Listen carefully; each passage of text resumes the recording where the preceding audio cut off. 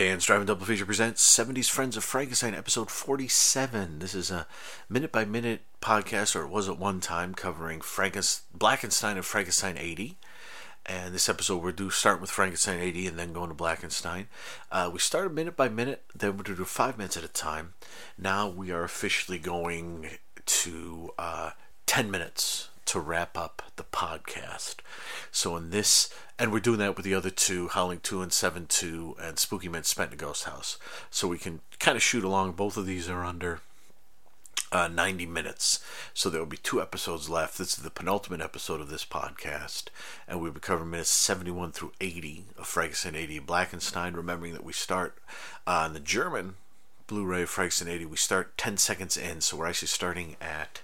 What are we at here? 70 minutes and 10 seconds, and then Blackenstein will be 70 minutes and 40 seconds because of text at the beginning of the movies when you hit play. So we left off of Frankenstein 80 with they're looking for the monster, just killed the stripper, and now the cops are driving around trying to find it because I guess within like 2 days or so its brain is going to completely reject the body, so they're trying to find it before it kills many more people. But listen to this for a moment, me having a sip of tea, and then I'll talk about Frankenstein 80. Doot doot doot doot. Do do do do do. Yeah, I like that little bit of music, and then the boodle doodle doodle doodle music begins to play here at the end. What I actually did was the German thingy here. It's 1 hour 29 minutes 21 seconds, and we're starting at the 10-second mark. I just went up to 1:20:21.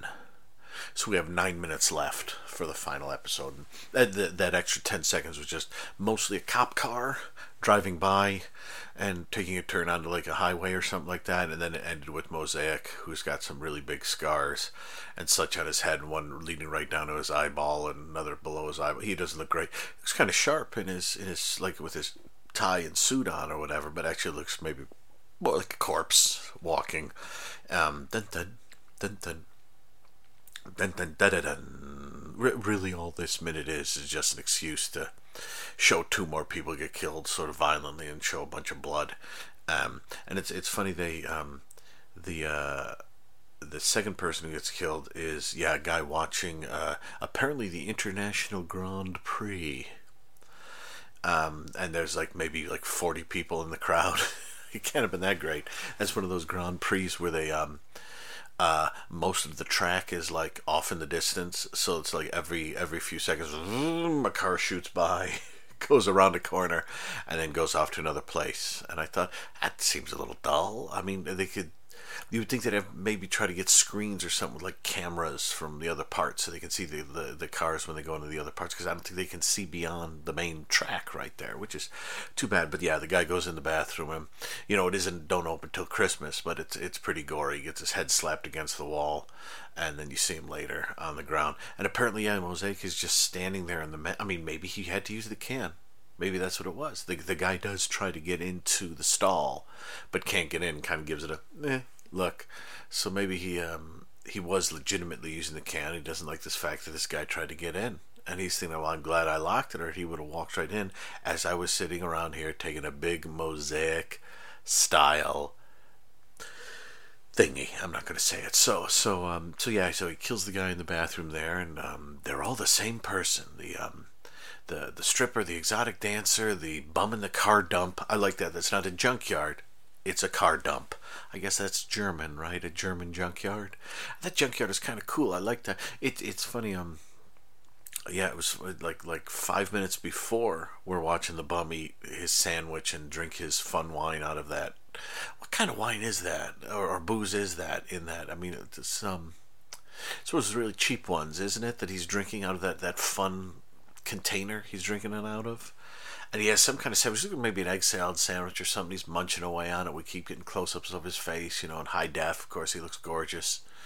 And I thought, we didn't get close-ups this close of the exotic dancer. Why are we getting close-ups of the dirty bum in the junkyard? And again, it's funny that it seems to be implied that in the same night, it's implied that the exotic dancer is killed, and then the bum is killed. But then there's got to be a huge amount of time, right? There's at least some time in between, like when an international Grand Prix. I mean, that must be, let's say, like noon the next day. So what? How many hours have passed? 6 hours, 7, 8, 9, 10 something hours. Now I don't expect them to find the killer if there was just the one person murdered. But what about the guy in the car dump? I suppose though, if it's a huge junkyard, the thought of finding one random guy way out there might take some time, especially if you're not looking for him.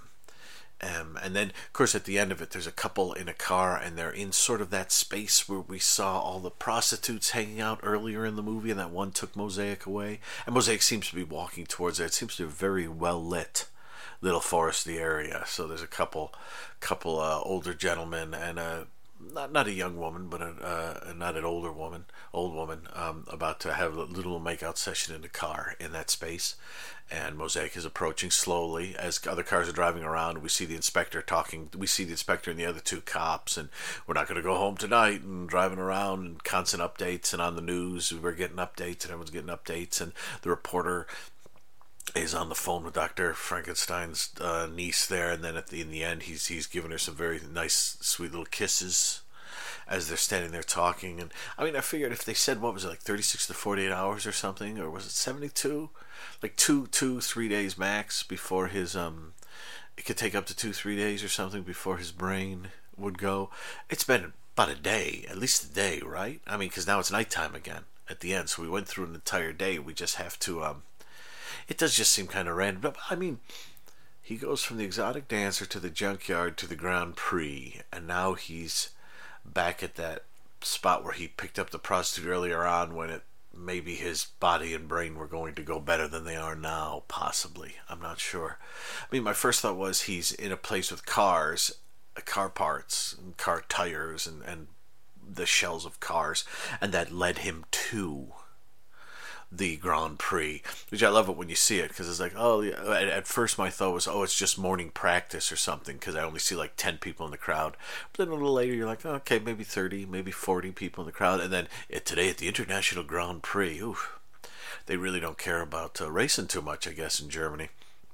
I do like to the when our guy who gets killed in the bathroom is walking towards the bathroom, everyone is kind of, as he's walking by, everyone's kind of looking down towards the racetrack, except for one tall man that he passes by, who is determinedly faced away from him and the racing and staring in another direction completely.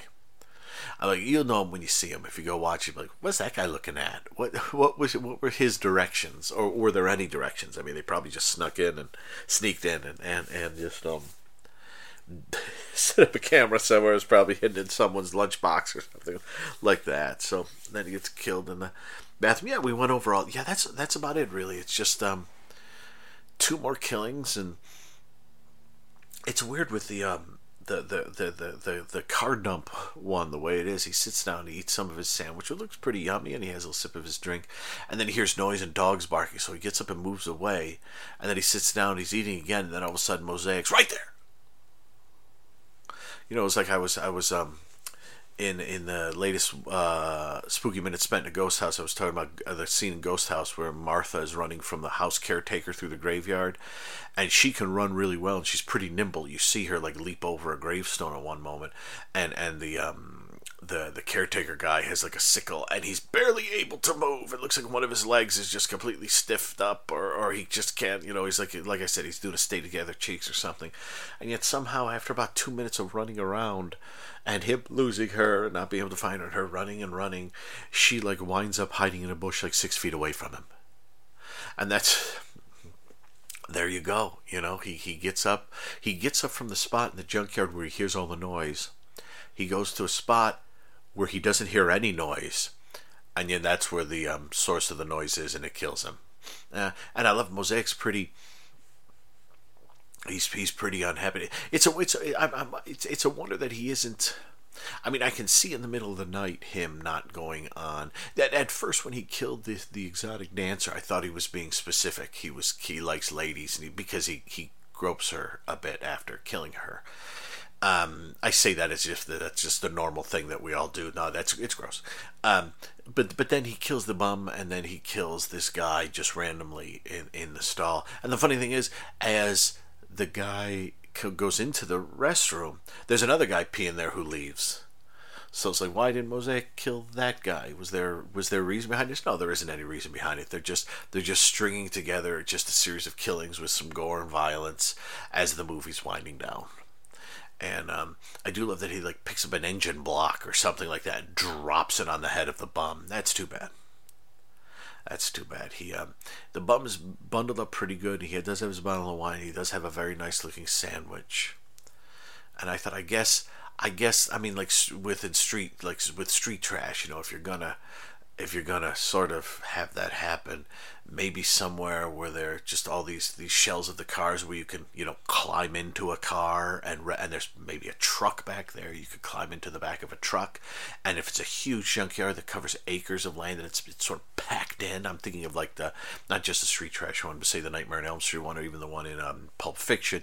You know, you're going into the junkyard, you got some space, and I mean, someone will find you eventually, but it might be nice if you can just get yourself comfortable, get into I'm not saying I'm going to do that this evening, but I'm saying if you find a huge junkyard, maybe auto graveyard, auto car dump, spending the evening. I'm making this sound like a lovely I think I'm thinking of street trash, the way they have everything decked out in street trash. But I'm just gonna stop talking. That's Frankenstein 80. That's 10 minutes. So we're on the last 9 minutes of Frankenstein 80, and then let's go on to Blackenstein, where Ms. DeMilo is singing her song with the trio behind her. Yeah. Finally, we get some full-on rampage.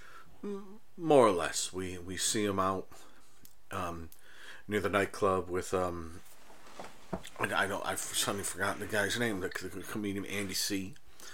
And he kills a couple, and then he's back at the house, and it seems like everything goes very quickly in this minute, in a way that it didn't go quickly throughout the entirety of the story. He goes out, he kills the people, he comes back, the cops show up with Andy C. They're talking to him.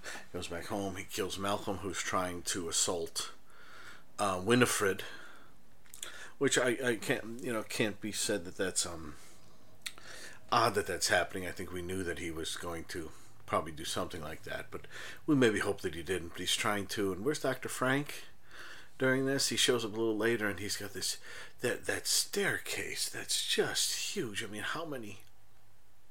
I guess there's some high ceilings on the first floor, huh? It's a big thing. The high ceilings. Does it have high ceilings? Yeah, and then he goes after Winifred and ends up killing Dr. Frank, and the police show up at the Dr. Frank's house, and then it all ends with a bit of weirdness where you see a young lady like getting, I want to say it looked like a Jeep, but then I thought it was a dune buggy, and it won't start, and all of a sudden the monster shows up and grabs her, and the 10-minute section ends with her being with him at the top of the corner slowly walking towards somewhere or other. And I think we get to see that one of those places he wandered by early on, the extra footage from the extended version. Some of the stuff he just walks by. Finally, we sort of see him in there when the cops are sort of surrounding the place. Yeah, we'll see what happens. I mean, yeah, it occurs to me we've less than 7 minutes left for the next one, but it is nice. I mean, yeah, I don't. Is it isn't Eddie the whole time, or it isn't? Is it Joe Dessou? It isn't that actor the whole time, because he kills the two other patients, the German guy and then the older woman, and the German guy tries to fight back and fails, and the older woman is kind of like at the top of the staircase. It must have been tough to get some of these people. I mean, if the patients have to go all the way up those stairs, I mean, those stairs are incredible. Have you seen have another look at that? I mean, that's a huge friggin' staircase. Oy. But when that woman gets killed and she gets strangled, look at the face of the monster. That doesn't look like Joe Dessou, does it? It looks like someone else.